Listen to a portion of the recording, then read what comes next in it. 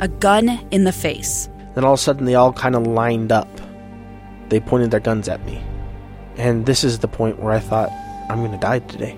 Started 2 years of horror for an American in Venezuela. They said, you need to give us your phone and get ready because you're coming with us. I'm Becky Bruce, and I spent a year researching and piecing together Josh and Tammy Holt's story about their ordeal in a notorious prison. That's when everything started to turn bad. We had another pound on the door. Boom, boom, boom. And there was the police once again. You can binge all of the episodes of Hope in Darkness on KSLpodcasts.com or wherever you get your podcasts.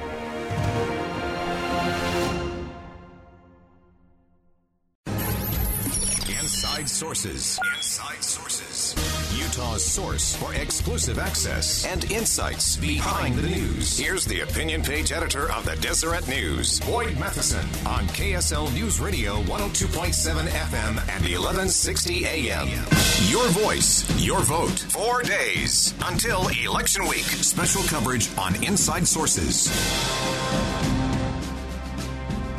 Welcome, everyone, to Inside Sources here on KSL News Radio. Great to be with you today. I am Boyd Matheson, opinion editor at the Deseret News, and we usually say we have a lot of ground to cover in the fastest 60 minutes of radio, but today we only have 30 minutes to cover all of that, so we're going to go twice as fast. But we will attempt to do what we always do on this program, and that is to slow things down just a little bit, help you divide the rage from the reason. We're going to focus on that today, help you connect the dots and make the news make sense. So we do just have 30 minutes today because coming up at the bottom of the hour, we will go live here on KSL News Radio to Governor Gary Herbert, who will join state leaders and local health experts to provide a briefing on COVID-19 that starts at 11:30 here on KSL News Radio.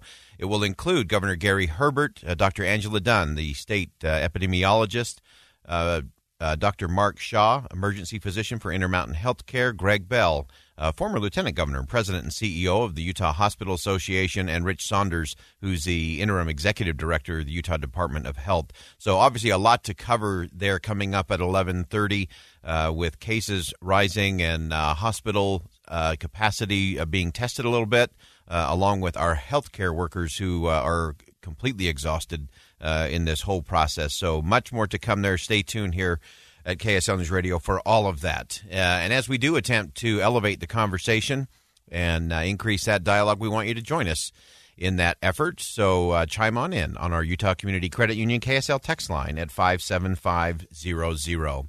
Well, a lot of rage, very little reason going on around the country and here in the state of Utah as we come down the final days of campaign 2020. And it tells you a lot about where we are as a nation. We talked about this a little bit with Doug Wilkes yesterday. When we talked about if you had to really sum up the campaign season in a single word, what would it be? And the word that I chose was revealing.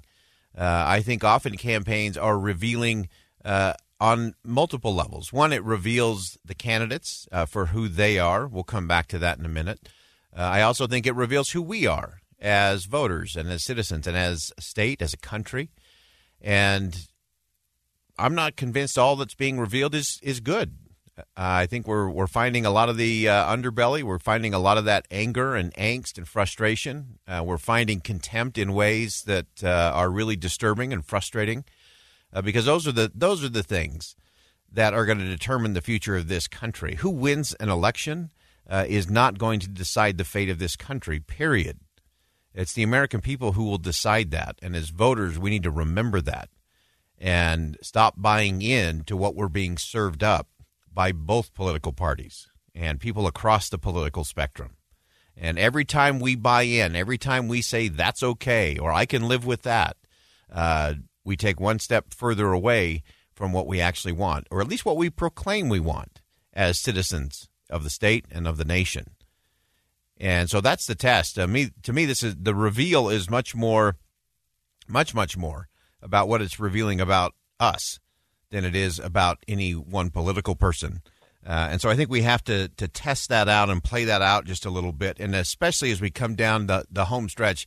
I've talked about this before, that, if you remember the scene, like a big action movie, You've got this big, giant 10-car pileup, the big crash culminating scene. There's all these sounds of twisted metal as cars crash into each other, and then the screen fades to black. And the last thing you hear is the sound of a hubcap rolling away. And if I were to write the book for the 2020 election, nationally and locally, I would have to call it Hubcap Rolling, because that's what we're hearing. All the sound, all the fury, all the twisted metal, the weaponized words, all of those things that are going on is going to end in a crash. And the last thing we will hear is that hubcap rolling away. And we deserve better, and we have to demand better. We have to expect more, not less. We can't just say, well, campaigns are hard, or, all is fair in love and war. That seems to be the popular phrase when we get down the home stretch and the verbal attacks go big. The negative campaigning hits overdrive. And so the question then is, what are we going to do about it? Are we going to buy into that? And what is being revealed? When I listen to a candidate, or I look at their ads, or I read their website, or I see what their supporters are saying online, that's very revealing.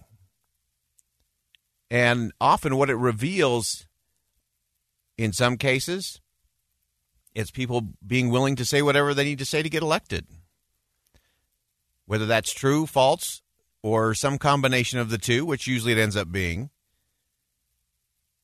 When I look at it, and I look at those sites, or I look at those ads, or I hear that information, where does it lead my thoughts? And there's two things you can always tell that are always revealed about a politician in what they do. One is, how do they respond to attacks from others? Do they join in? Do they do the yeah but? Or do they march on with their positive message and step forward? I also have equal problem with the opportunists who will take every word, every possible gaffe, every little thing, and call a press conference about it, or try to turn it into a new political ad that they can then run and raise money off of. And so, again, it's very revealing to me how people act and how people react. And our job as citizens is to say, you know what? We're done with this fake fight, false choice stuff. Yes, we can have contrast. Well, we talked about this yesterday. We can have big debates. We're always at our best when we have big debates, when we have differing visions of how we should march towards the future. All of that is good and right and at our core as Americans. But all this other stuff is not. And it will continue. It will continue until we, the people, say enough. And we vote different. We respond different. We donate or don't donate different. We the people have power for a reason. But far too often we don't think we have any. Why? Because politicians tell us we don't have any power, and that's why we need them in office.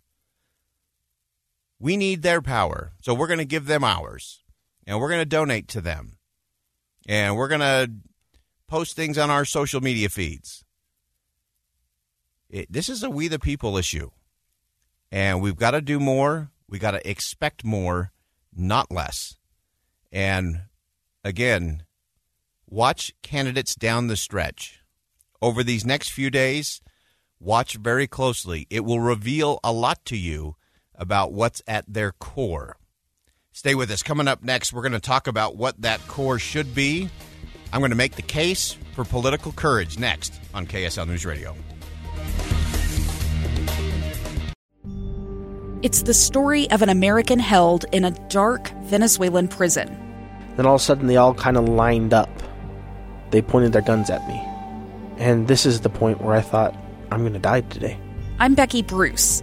I spent a year working on Hope in Darkness, which now has more than 2 million downloads. Find it on kslpodcast.com or wherever you listen to podcasts.